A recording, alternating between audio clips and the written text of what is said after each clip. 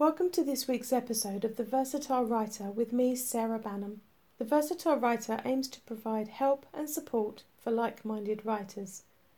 And this week's topic is all about newsletters, or, to be more precise, the newsletters I write. This episode merges with and continues on rather nicely from one I recorded a few weeks ago on the topic of building a community. So if you listen to that one, some of today's content will be on similar lines. The reason I decided to talk about newsletters this time, there's been a lot in literary and podcasting news lately about subscription services, so it seemed appropriate. Though, that said, my kind of a subscription service is a little more human and a little less technological. You'll find out why in a bit. So let's start at the beginning. Why have a newsletter at all? Well, here's my take on it. I run a business that offers creative writing services including ghostwriting, writing sales copy for businesses, and the occasional proofreading and editing gig too. I write my own novels, non-fiction like how-to style books, and I also run a lot of community groups, some in real life and some online. Therefore, for the way my business works, I think newsletters are a good way of gathering all of that information, all of the current news, and sharing it widely in one go to the people who show interest. It's also a great way to keep in touch with your readers, other writers, and anyone shows an interest in what you're about, and certainly what your writing is about.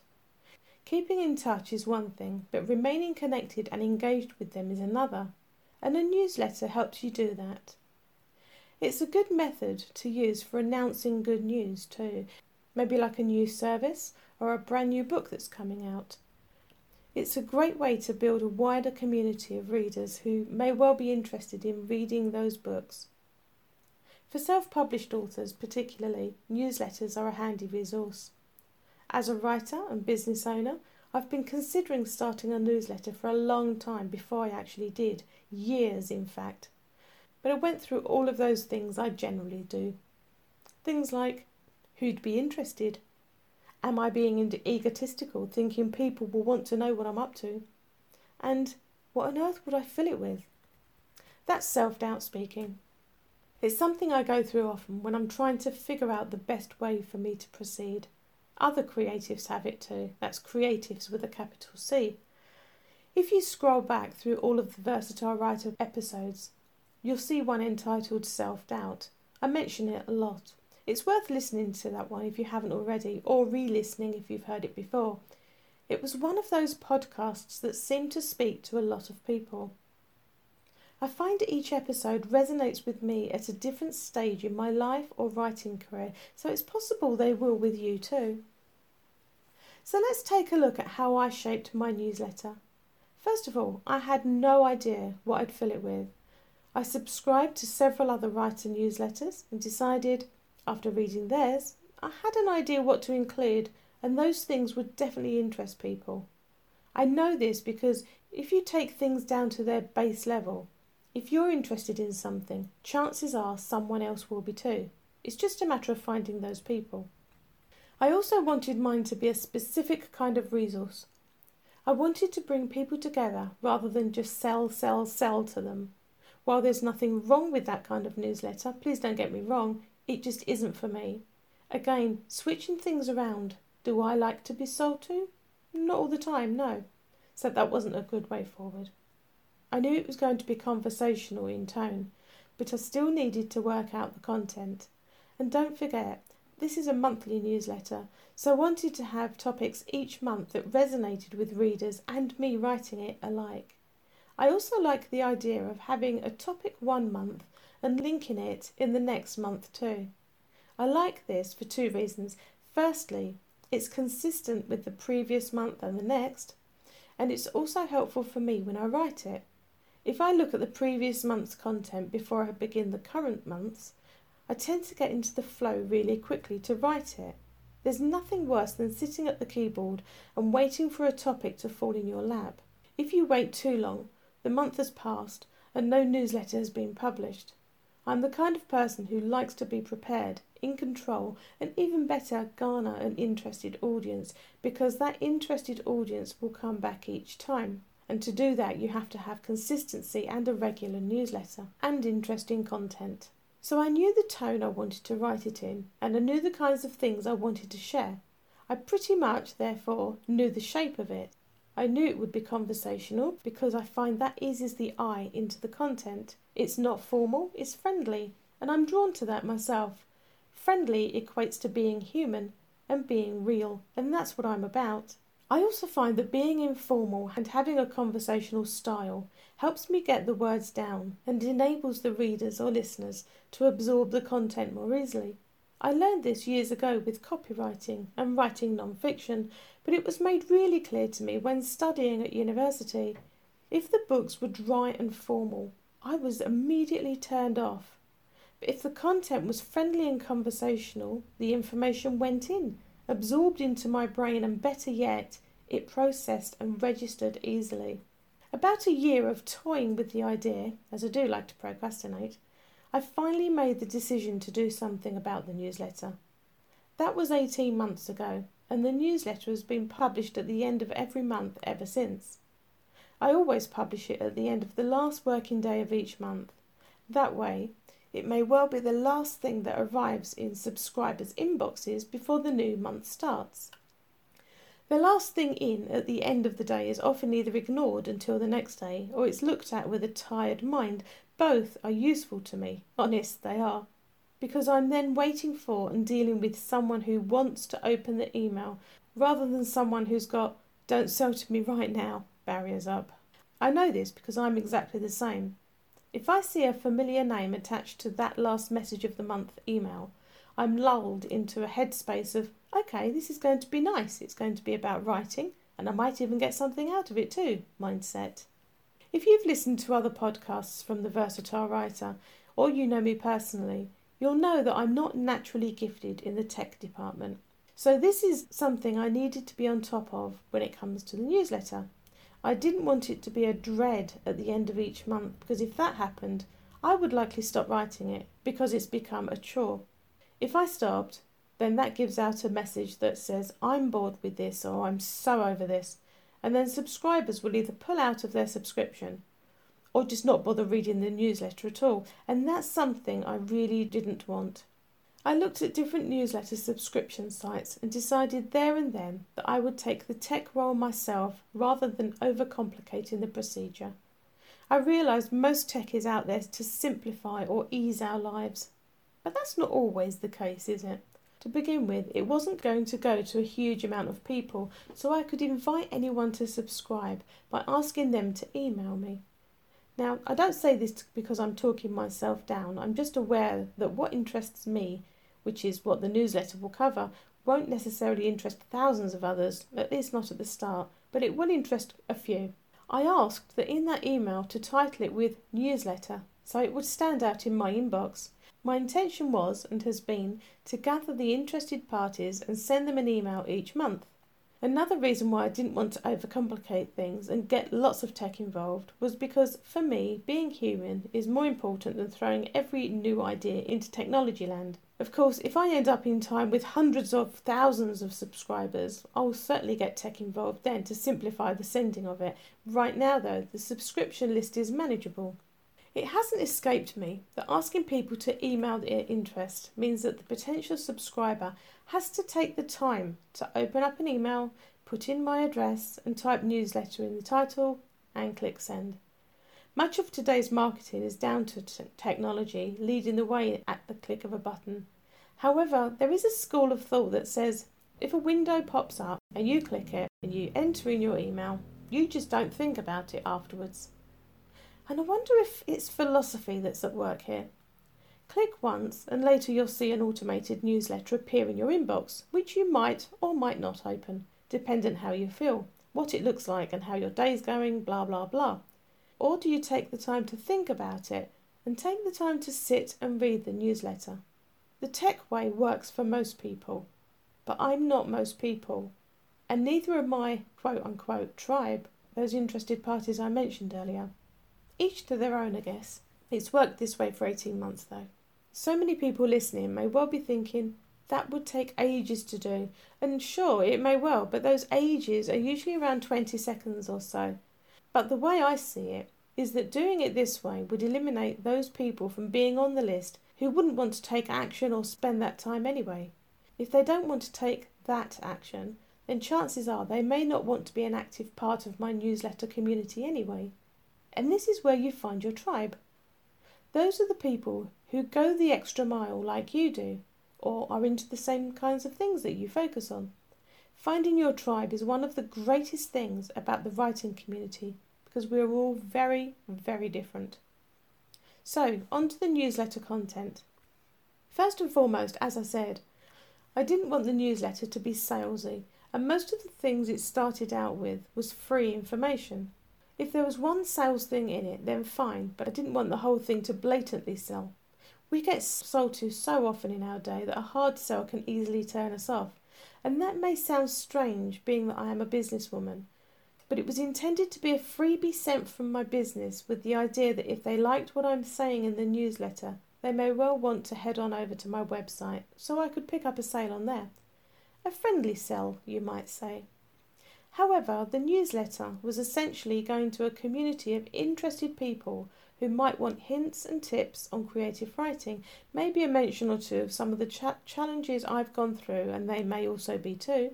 And also, if there was a challenge for them, something for them to interact with the newsletter community, then that would be a cool addition.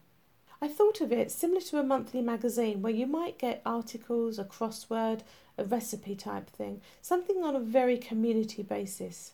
Obviously, I wasn't going to include recipes, but having a call to action or a way for subscribers to get something out of it rather than just a read would be a good thing.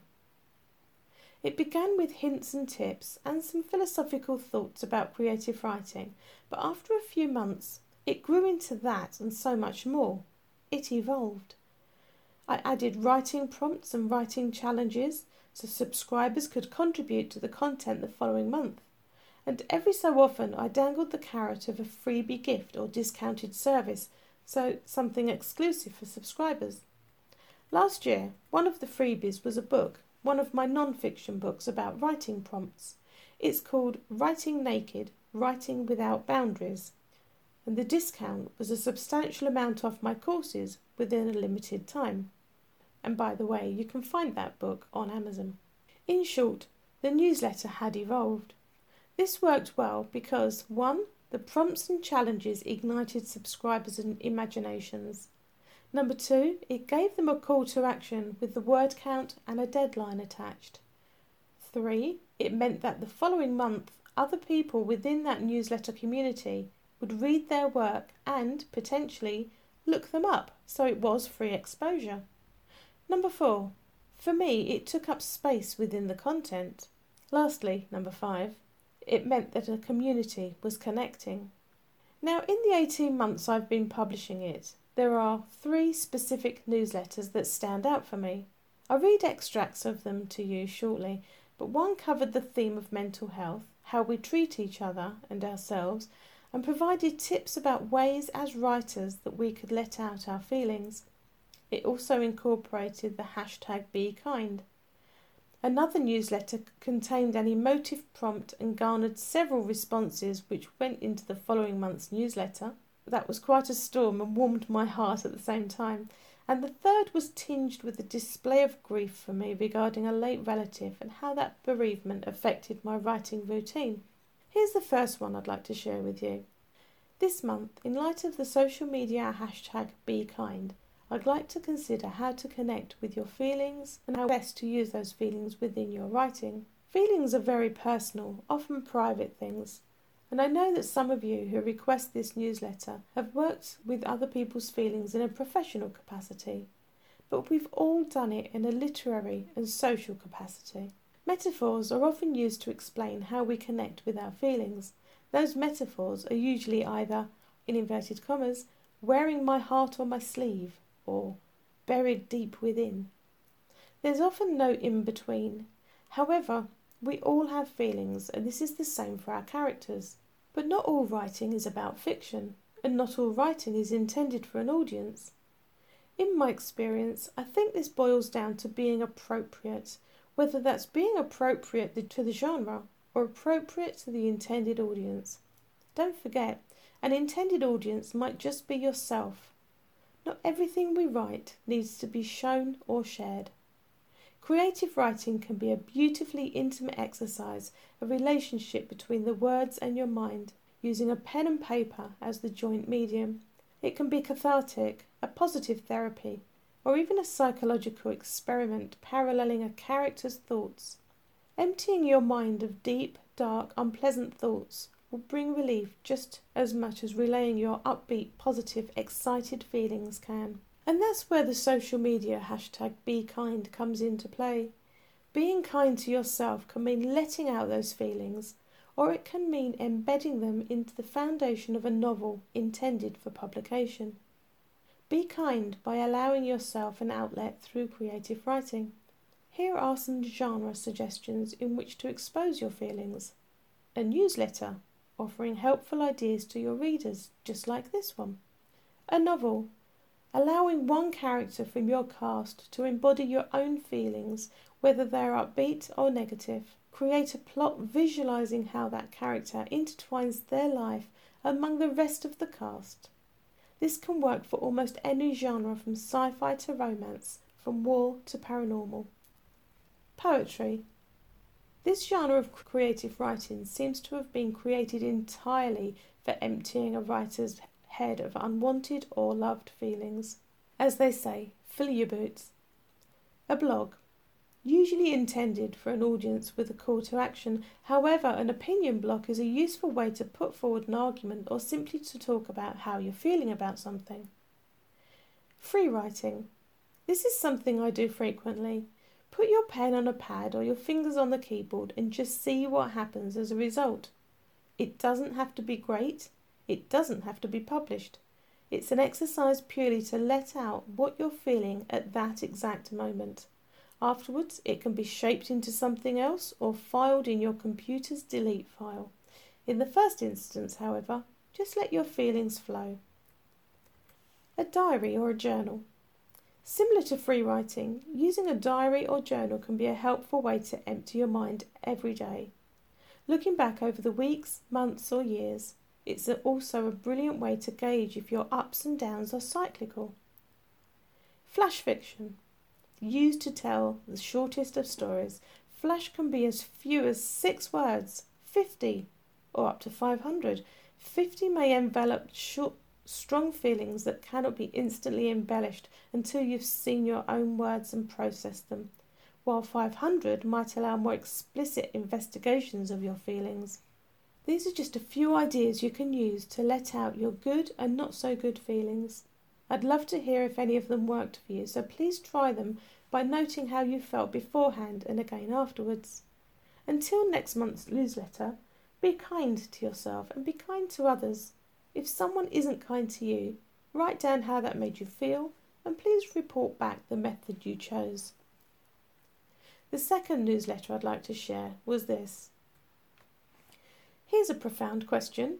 Have you ever wished you could edit your life or edit a decision you made to make the result better, just like we do in creative writing?